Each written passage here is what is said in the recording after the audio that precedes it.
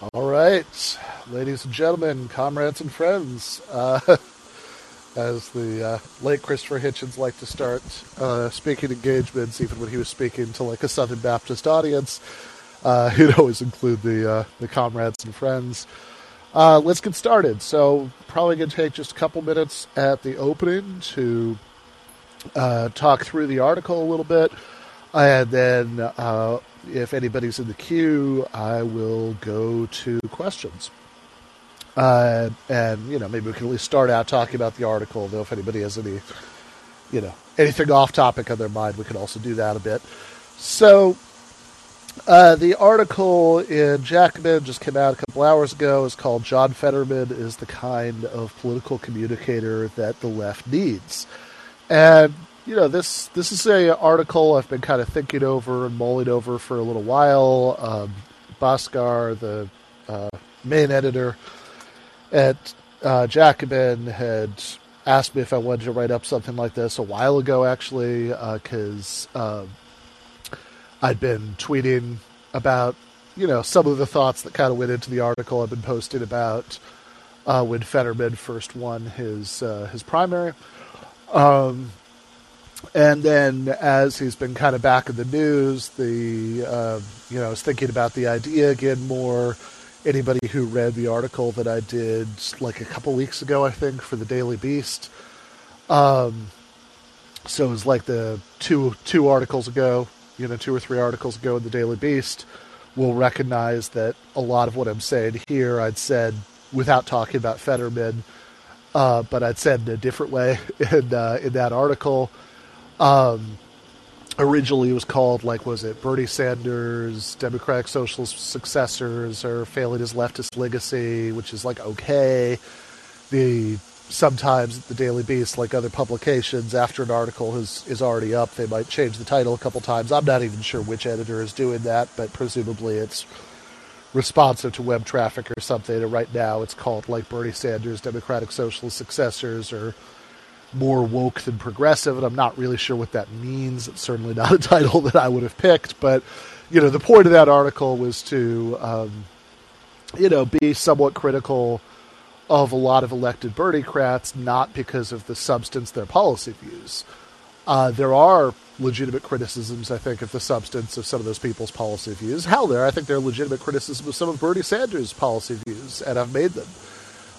If you look at the article I wrote in Current Affairs a little while ago that's linked in this new piece in Jacobin, there's a little hyperlink to it, I think maybe a couple times, but certainly at least once. I wrote something for Jacobin for Current Affairs called Congressional Progressives Need to Do Better on Foreign Policy, but that doesn't mean that Republicans are doves, which was right after the big $40 billion funding bill that for the war in Ukraine, which brought the sort of grand total at that point up to $54 billion, which is an awful lot of money going to the military-industrial complex that could be going to healthcare and education, and is kind of the opposite of what I'd really like, ideally, the Biden administration to be doing in Ukraine, which is, participating in peace negotiations, which, some people think that would be that would be too high-handed meddling in Ukrainian affairs for the U.S. to directly involve itself in peace negotiations, which I think is a pretty astonishingly, let's say, novel doctrine, right, in American foreign policy, considering how many conflicts the U.S. has been directly involved in negotiations and encouraging both parties to come to the negotiating table and all that stuff to solve. Was the Good Friday Agreement, high-handed, meddling in Irish affairs, how about the peace accords in Bosnia, et cetera, et cetera, et cetera. But whatever. I think the idea that funneling tens of billions of dollars in money and guns into a conflict zone to try to make sure that your preferred side wins is at least as meddly as peace negotiations, and certainly,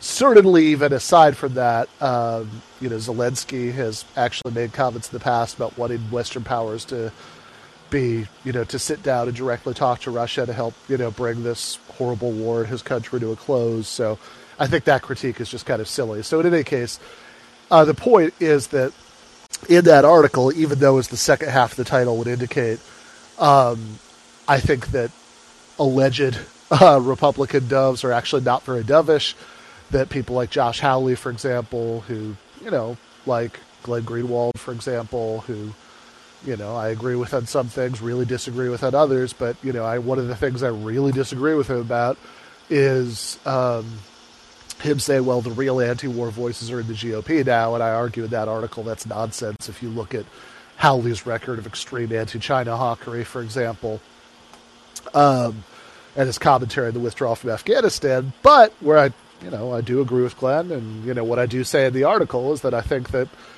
the squad and also Bernie himself voting for the Ukraine funding bill was bad. They shouldn't have done that, right? The left should criticize them for it. Even with real political allies, we need to be willing to call balls and strikes. So that would be one example of a place where I'm critical of some of the policy substance of both Bernie and the Democratic Socialists in the House. And another would be, tech censorship. But overall, right, I do think these are exceptions to the rule. Overall, I think that on most policy issues, AOC, Ilhan Omar, Rashida Tlaib, et cetera, and Bernie are all on the right page, right? That they have most of the views that I would want them to have on policy issues as far as like where American the awful hellscape that is American politics go right now relative to that. I think they're all pretty good. They all support Medicare for all. They all do, in fact, want, even if I think it's inconsistent with the Ukraine vote, they have all talked about reducing the military budget, et cetera, right? So, like, policy isn't really my main objection. My main objection that I talk about in that Daily Beast article from a couple weeks ago, the one whose title has gone through a couple of permutations, like I said earlier, but it always starts with Bernie's or Bernie Sanders' Democratic Socialist successors. That article, my objection is really, again, it's not about policy. It's about the style of political communication that so many of these elected leftists have. And whether that's really what we need if we're going to win over a majority of the American population to our side and actually like build the kind of realign American politics in the fundamental ways that we'd have to in order to build that coalition of a big majority that we would need to actually have a prayer of enacted things like Medicare for all and really cutting into the Pentagon budget and et cetera, right? So, never mind, a socialist transformation of American society in the long term. But, even in terms of those relatively modest social democratic policy goals, if we're going to achieve them, we'd really need to fundamentally realign American politics. And I just don't think the approach of people like AOC is really the right way to do that. And so, even when I wrote that article for the Daily Beast, I'd already had this idea for an article about Fetterman, and I didn't really mention him in that piece because I knew I was going to write something about him specifically at some point. So that's what came out today, right? And I'm trying to strike a certain balance in that article between a couple of different goals.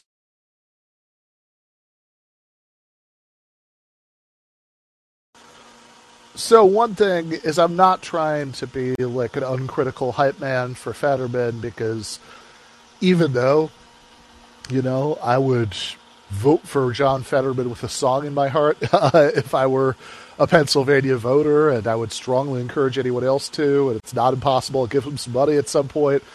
I absolutely want him to win, but I don't think that should be the role of left media to sort of uncritically hype up any politicians who are roughly aligned with us or who we want to win, right? I don't think that's ultimately the most useful role for left media. I want to, like I said, I want to be able to call balls and strikes even with real political allies, and I'm trying to be honest in the article about some of, I think, his real flaws and limitations on certain policy issues. But nevertheless, I do want to communicate something in the article about why I actually find the Fetterman campaign pretty exciting and the ways in which I hope it might influence other roughly Bernie-ish candidates in other places around the country, especially if he wins. If we get a second senator who's in a somewhat Bernie-ish mold. I mean, I do say somewhat because there are going to be some caveats as the article goes on, but, a somewhat Bernie-ish mode I think is fair. Okay. So first thing I say at the beginning of the article is that Fetterman has actually been kind of kicking ass in polls, which is great. This is not what people were expected when the race started. Dr. Oz, right, Mehmet Oz, the Republican nominee, is obviously a celebrity, TV personality, and somebody who has a fair amount of hype, and on paper it looks like he has a lot going for him. And look, even beyond that, forget Dr. Oz for a second. Just thinking about Pennsylvania and the United States in general in the year of our Lord 2022, this should be Dr. Oz's race to lose on the face of it, right? Like, all indications have been that Democrats are, driving straight at a wall in terms of their electoral prospects this November nationally.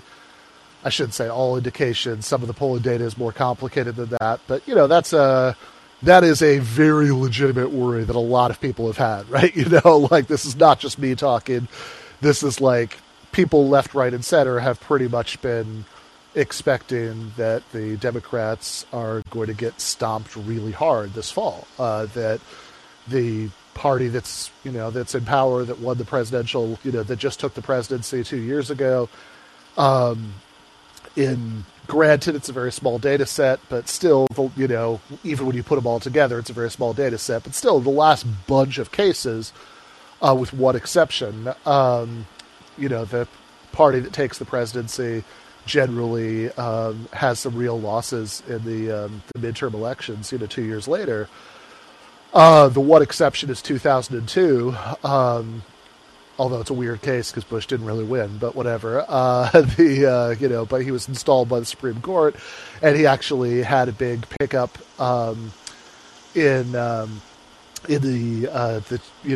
So after he was installed in 2000, he had a big pickup in the 2002 elections because, but that was very unusual circumstances. Right? The 9/11 terrorist attacks and his response to that, and the country's response to that, meant that, 2002 was a almost unfathomably terrible time. It would be really hard to communicate to anybody who doesn't remember it how bad that was, because that was still very much in the sort of rally around the flag after effect of 9/11, and enough of the country was willing to uncritically. Right after 9/11, Bush had a 90% approval rating, and it was certainly way down from that by 2002, but he was still a very popular president. Because he was the war president, the war on terror president. And it was a very unpleasant time for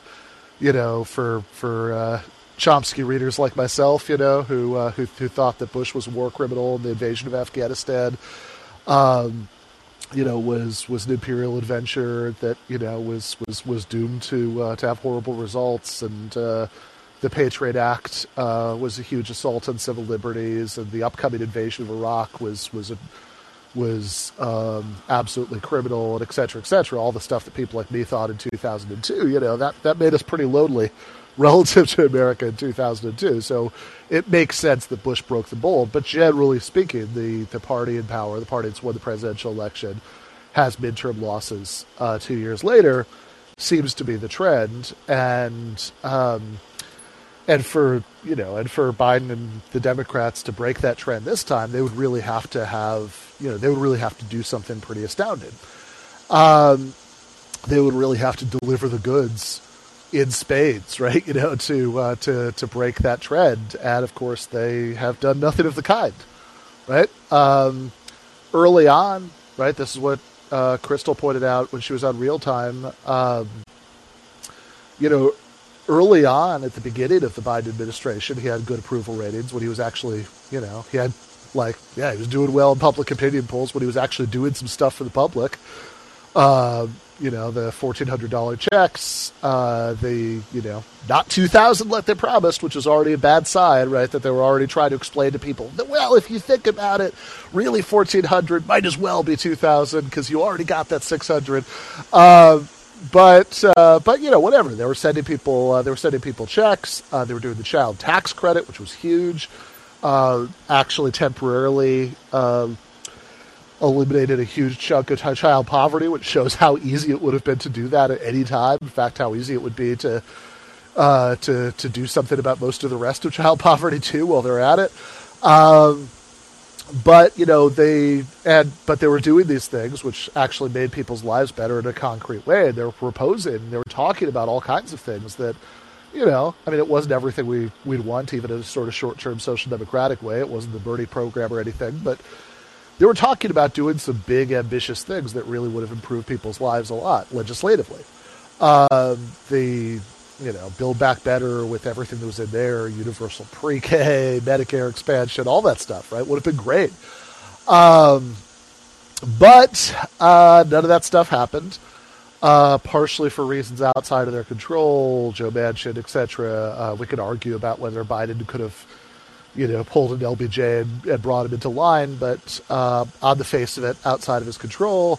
Some of them for reasons that were sort of outside of his control, but not really. Like the parliamentarian said no on the minimum wage increase, which, you're talking about a low-level staffer who you hired and you could fire at any time, right? Democratic leadership could literally just fire this person, or they could just ignore her rulings, right? The parliamentarian issues non-binding opinions, right? They could just say, nope, we disagree with the opinion and move on, right? Kamala Harris could have done that as the head of the Senate. Sometimes for reasons that maybe really were out of their control, sometimes for reasons that, they could claim were out of their control but aren't really. Sometimes for reasons that are 100% within their control. Nobody could really deny they're within their control. Like Biden breaking his promise to reschedule cannabis and pardon all of the federal prisoners who are in there for nonviolent marijuana offenses and expunge everybody's criminal record. That's something he repeatedly promised to do in so many words on the campaign trail. He promised to do that in an ad a week before the election. That was actually the last article I had in the Daily Beast was about this. It's insanely popular. Most Republicans support it. The number among Democrats is through the roof. But Biden hasn't done that, even though you'd think he would be desperate to find things that are popular that he could do unilaterally, especially if you promise to do them, so he can put some wins on the board. But whatever, he's not doing it. So given all of this background, Republicans are most likely going to have a very, very good fall, right? Like they're most likely going to kick ass in the midterms. And in Pennsylvania specifically, Biden's approval rating is awful. And also remember 2 years ago it was way easier to vote than it will be now. In fact, it was easier to vote in the 2020 election than it's really ever been in this country, right? Because of all the COVID stuff that, to make it easier to have mail-in voting, et cetera, et cetera. So you put all that together, right? I mean, like the picture's looking pretty grim for Democrats, and there were, Republican nominee is this, person with this celebrity profile, Dr. Oz. And yet, Fetterman is winning in all the polls so far. Now, granted, it's very early. It's probably too close to call. It's probably, not too close to call, but it's too early to call, right? It's definitely too early to call. And so who knows, right? Dr. Oz could totally change the narrative and pull it out, by November. It's way too soon to count those particular chickens. But so far it looks pretty good because Oz has been running a bizarre, incompetent campaign, and Fetterman has been doing all the right things, and it's been paid off, and he's winning. And I should say too, he's winning despite the fact that Fetterman had a stroke, right? And and was not entirely forthcoming about it and all that, right? Like, nevertheless, he's still been winning so far in some of those polls by a lot. And I think that starts to make more sense when you look at, the sort of strategy that Fetterman has had and the strategy that Oz has had.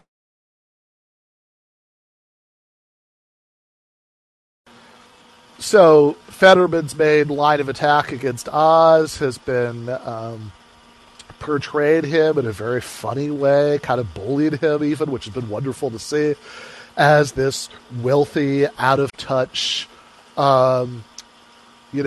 celebrity dilettante who is trying to run for office in Pennsylvania from his mansion in New Jersey, which, I believe in the past he's claimed as his primary residence. So there's a wonderful viral Fetterman ad where he has, he's sort of doing this Lifestyles of the Rich and Famous parody where he starts out with this actual clip of Dr. Oz showing People magazine his mansion in New Jersey and talking about how it was originally owned by King George III, and it lists off all of the mansions that he owns around the country and the world. It says number 9, which was the one he bought last, was the one that's finally in Pennsylvania. Fetterman has, done this, the plane with the message behind it that says welcome to Pennsylvania, Dr. Oz. He's had Snooki from the Jersey Shore do a video about how, Jersey still wants to claim Dr. Oz. So a lot of this has been the sort of like, look, you don't come from here stuff, but like the flip side of all of it has been that it's been relentlessly emphasizing how wealthy Oz is as a negative. Right? It says, look, this rich guy isn't in touch with your problems, right? He doesn't know what it's like to be struggling with gas prices, etc. Which means that, what should on paper be Dr. Oz's issue, because, Democrats are sort of in power, so should be able to say, hey, there's all this inflation going on under their watch, actually becomes Fetterman's issue.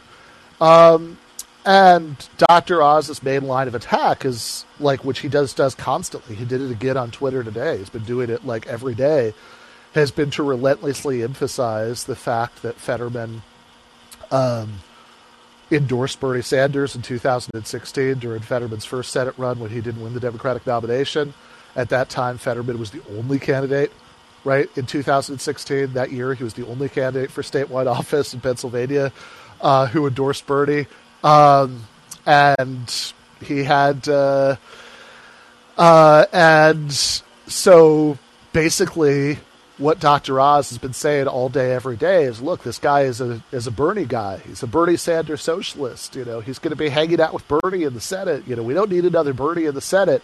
He's even said, he's to the left of Biden. He's not like Biden. He's more like Bernie, which is a fascinating strategy at a time when, Bernie Sanders actually has much higher approval ratings than Joe Biden. Right? It's he's not like the unpopular guy. He's much more like the, at least comparatively, much more popular guy. So again, it's possible that, Dr. Oz might pull his head out of his ass and find a better strategy between now and November. But right now it looks pretty good. And I think that makes sense. I go into the article. If you look at Fetterman's campaign website and kind of look at his strategy as a political communicator, which is the essential point that I was writing the article to make, right? That's been on my mind for the last few weeks. Because the stuff I was talking about in that Daily Beast article about AOC and everybody, where I used the examples about her, delivering these weird lectures on Instagram about the importance of gender-inclusive language, and anybody who doesn't like Latinx is just whining. You can't put that little X in your campaign literature, you baby, whatever. And the way that she sort of accused Republican voters in general of all being bigots, which is some truth to, but I think is incredibly politically unhelpful. When I say there's some truth to, I mean look, is there a higher percentage of worse racial attitudes among Republican voters? Of course there is, right? That's, Southern strategy, et cetera, et cetera. But if you're blaming the voters instead of thinking about how you can appeal to the voters, right, you're doing it wrong. That's, you should be talking about how, all these Republicans who claim to be populists are lying, right? That they're really serving the interest of the 1%, So, what what I was criticizing AOC and some of the other Bernicrats for in the Daily Beast piece, and what I'm praising Fetterman for here, is that, seems like AOC and some of the others have this strategy. Again, I'm talking here not about policy, because we can all agree, I think on the left at least, that socially progressive policies are important, right? That we need anti-discrimination laws, etc. But about political communication. That, as a political communicator, the strategy of AOC and co. seems to be to combine Bernie Sanders' social democratic economic ideas with relentless appeals to Team Blue and the culture war, which I think is just a terrible strategy because you just can't break out of the that segment of the population and in the way that you need to have the kind of national political realignment we need to actually make any of the Bernie policies a reality. And Bernie himself, at his best, I think, had a very different kind of political formula, right? Look, if you ask Bernie about abortion rights, you ask him about equal rights for trans people, you ask him anything like that, right? He will give a succinct but unambiguous answer that reflects the same animated moral commitment to egalitarianism that informs all his economic policies, right? So I'm not going to try and do a Bernie accent. I can't do a good Bernie, but he'll say, "Look, yeah, I support a woman's right to choose," or I don't think we should discriminate against anybody. I would oppose such and such law, right? And then 2 seconds later, he'll pivot back to talking about the bread and butter economic issues where the left's message is the most popular. And that seems like exactly the right approach to me, right? Fight them on the ground that they don't want to fight on. Don't dodge the issue, right? Say what you think about the social policy issues with no ambiguity and no hesitation, right? But keep the channel turned to, the channel that the right doesn't want it on, right? Because it's where the left's ideas are most popular. That seems like obviously the right strategy. I think about Bernie in that booth when he was being interviewed by Maureen Dowd, when he's literally waving around the list of topics that he's willing to talk about. He's like, "Look, you're not going to distract me, right? Here's what I want to talk about." That kind of incredible message of discipline, and that sort of, that kind of winning political formula that Bernie at his best was able to do, that made him seem, despite his robustly socially progressive policy positions, that made Bernie at his best seem to rise above the sort of day-to-day partisan noise of the, red versus blue culture war, and seem to embody a different kind of politics. I think Fetterman has some of that. I think that's really exciting. Now, there are some flaws. We can talk about those in a minute. We're almost done here, by the way. If anybody wants to get in the queue and ask a question or make an objection or tell me what's on their mind. But, but I think that, in terms of what's good about Fetterman, I highlighted in the article a couple of the videos that you'll find in the issue section of his campaign website. The very first one, top left of the campaign website, is called The Union Way of Life, and it's exactly what it sounds like. It focuses on they're all videos, right? The first one, it focuses on Fetterman's support for 2 strikes, one a teacher strike in Scranton, Pennsylvania, and the other one is the Kellogg strike last year. So, you see him speaking to striking workers, talking at rallies, talking to reporters about the strikes, and he's just using very simple, straightforward language to talk about how the workers are getting a raw deal and the strike is important and, so they can get a fair contract. And similarly, on the flip side of it, there's another video further down the page about gay and trans rights. He uses the way overly long acronym. That'd be my only criticism of the video. The LGBTQIA plus, I think I got that right. But otherwise, right, he's using the same kind of very simple, very compelling language. He's not snapping back at the problematic, right? He's taken unambiguous progressive policy positions. He's talking about how he was the first state official in Pennsylvania to solemnize same-sex weddings at a time when the then governor was threatening to take legal action against him for doing it. He shows a picture of him at a rally with, Big John Fetterman, looking the way that he looks with this giant rainbow flag on him, right? So there's no ambiguity whatsoever about his position. But he doesn't use any academic language. He doesn't use any language that sounds like it was cooked up in an HR department. He's just kind of saying, look, he's using, he's appealing to universalist principles that, have a little bit of a nationalistic framing. If you really want to nitpick that, you can. But I think if you're going to do electoral politics, I think you got to get over that a little bit. But he's using these kind of universalist, appeals, and he's framing it as moral common sense. He's saying, look, the people in these marginalized groups, gay people, trans people, etc., they deserve the same rights we all enjoy as Americans. You can't single any group out and deny them equal protection under the law. I think it's a really good, compelling, simple message. I also cited the article on the same lines, a tweet that he did after the governor of Pennsylvania vetoed a law that would that would have stopped trans girls from participating in high school sports, where, like I said in the article, he's just kind of like, he's taking the right position, but he's arguing for it not in that kind of way, AOC on Instagram kind of way, but like he's arguing for it in the way that, like, if you were talking to your most politically conservative friend, like, over a couple of drinks, right? You're sitting at the bar and you were talking to them, and you weren't trying to be an asshole about it. You were trying to, like, explain it to them in terms that you'd understand. How would you explain it, right? I think you'd pretty much do what he does in this tweet and in that video, right? So in the tweet, he says, look, this is a cruel law, and it's a distraction, like going after trans kids is a distraction from the many very real problems that we have in this state. I think it's a perfect way to explain it. And then a third one that I highlighted in the article was about the video where he's talking about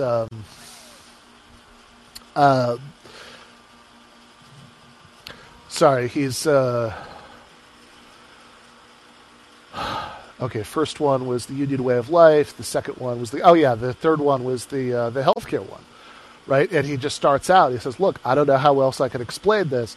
I think healthcare is a basic, fundamental human right, like housing and education and food and shelter. That's so good, right? That's exactly the right approach, right, that we want as a political communicator. Again, everything that's good, in terms of political communication about some of the people in the squad, but, like, sort of steering clear of what could be alienating about them. Now, on policy specifics, I do think that Fetterman is a little bit of a mixed bag. I go into this in the article. I think he has some real flaws. And like I said about the squad earlier, I think we need to be able to call balls and strikes about this. I think on foreign policy in particular, there are some good signs, right? He was touted an endorsement from Peace Action. He's said some of the right things about costly wars of choice and the importance of diplomacy.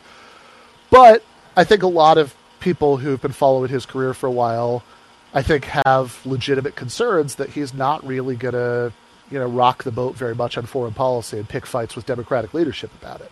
I think that's a legitimate concern. I think he's also pretty bad on Palestine, right? Like, I think he just kind of saying that he's just sort of, kissing the ring in the way that you usually have to do in American politics. In fact, it's really encouraging when people don't, without a lot of thought. It's like, oh yeah, I'm going to lead into the U.S.-Israel relationship. That's bad. That should be criticized.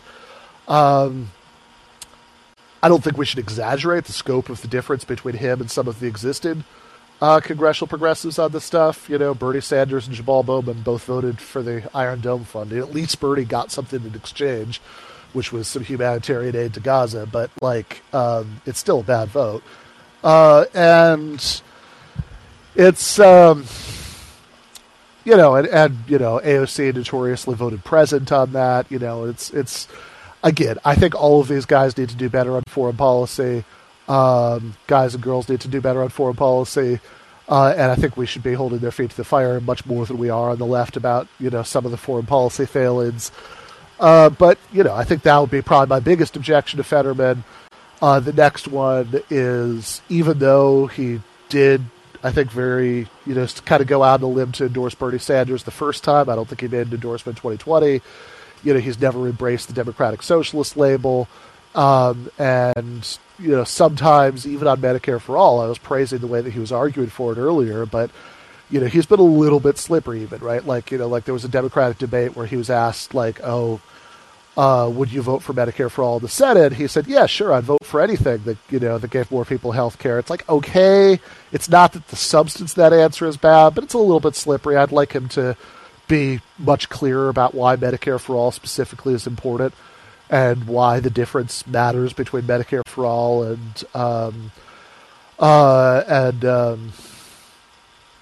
the sort of halfway measures, like a public option that would still leave the blood-sucking private insurance industry in place.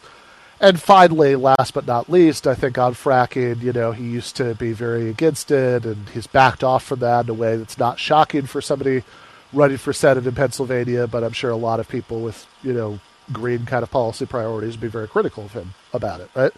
So I think there are some very real flaws. I don't think they make him night and day different from the existing Bernie-crats. I think a lot of these people have some combination of some of those flaws, but I think there are certain respects in which he's closer to the Democratic mainstream than like some of the people in the squad are on policy issues, and I think he should be criticized for that. Doesn't mean I don't want him to win, but I do think I think he would be obviously about 20,000 times better than Dr. Oz and 20,000 times better than most of the Democrats, maybe not 20,000 times better, but at least 2,000 times better than most of the Democrats in the Senate. But there are some real criticisms of him on policy, and I do want to include that in the article. But nevertheless, I think the exciting thing about him is that as a political communicator, he's the first person who would be, speaking broadly. Right, we just went through some of the complications, but he's the first person you could think of more or less as a Bernie-crat who's potentially going to be in Congress, and he's actually going to be in the Senate, right? But if he wins, who actually is doing what I was criticizing the rest of the Bernie-crats for not doing, which is actually applying the sort of winning formula that has allowed Bernie Sanders to come as close as he did to the presidency, right? That he won 22 states in 2016. He had in some ways, right, the primaries were over much sooner because of the consolidation of the other centrist candidates behind Biden and because of COVID kind of shutting down the race. But at the beginning, he actually came closer in some ways in 2020. He did the hat trick of winning Iowa, New Hampshire, Nevada all back to back to back. And everybody assumed that he would win, at least come to the convention with a plurality at that point. Now, I don't know if there's a scenario where Bernie would have won the primaries. I mean, it's complicated. What could he have done? South Carolina, etc. But the point is that, I don't know. It's really hard for me to imagine AOC, for example, coming as close as Bernie did, right? Like I relative to this group of people, I think that's like the most winning formula that we have politically. And the fact that Fetterman is the first one of the successors to actually be running in that Bernie kind of mold, I think is very exciting. And so the hope I express at the end of the article is that, and after I say this, I'll go to Cynthia's call, that if Fetterman wins, they might take a page, right, from this like more simple kind of populist communication style that he's got. And I hope some of those people would have better, positions on some of the policy areas that I was criticizing Fetterman about. But, despite warts and all, right? I mean, I think that is why I still find the campaign exciting. Okay, I'm going to go to Cynthia's call. Yeah, what's on your mind? Hi. I just wanted to say real quick, that's not my question, but I remember when I first encountered John Fetterman on Parts Unknown. Did you ever see that? It was like, I forgot where Anthony Bourdain was visiting, but it was really cool, and I remember just being like, this guy is so interesting and so down to earth, and I just really liked him a lot, so I'm really hoping for him. But really basic question. Sure. Why did they vote for the $40 billion? I mean, that's a good question. I mean, I think that the real answer, as far as I can tell, is just that there's, it's been such a crazy atmosphere of jingoism since the war, in Ukraine started, that, that they just kind of gave in to the pressure. I mean, remember, there was I hope this number is down now, right? But, right after Russia invaded, there were polls where like 75% of Americans were saying they would support a no-fly zone in Ukraine, which would have actually started World War III. You know, so in that atmosphere, I guess maybe they just didn't want to be branded. I mean, maybe it was sincere. Maybe they really thought it was a good idea. But like the more cynical thought is they just didn't want to be branded as like, you know, not being on the side of, you know, people fighting for freedom against Putin or whatever. But yeah, I think it was a really bad vote. Well, that didn't end well. Yeah. Okay, well, that was all that I had to ask. Okay. Yeah, well, fair enough. I like the, I like that. I should go back and watch that. I actually really like Anthony Bourdain's. It's so good, and it's just, you can just, like, I know, you know, this isn't the only reason why I go for people, but yeah. It's, I mean, like Bernie, I was so drawn to him because he was just so authentic and sincere. Like, God, how can fucking, you know, Muhammad Oz, like, you know, I mean, like, just how, like, how can people just not see that sincerity, that, you know, and go for somebody who doesn't even live there and, you know, is so phony, but. Yeah, well, so far, like I said, I mean, there's a lot of time between now and the election, so who knows, but so far it looks good. So, you know, fingers crossed. But in any case, thank you for the call, Cynthia. Yeah. And we probably are going to have to cut that off there for tonight. So I will probably do another one of these on Sunday afternoon. We'll see people then. Left is best.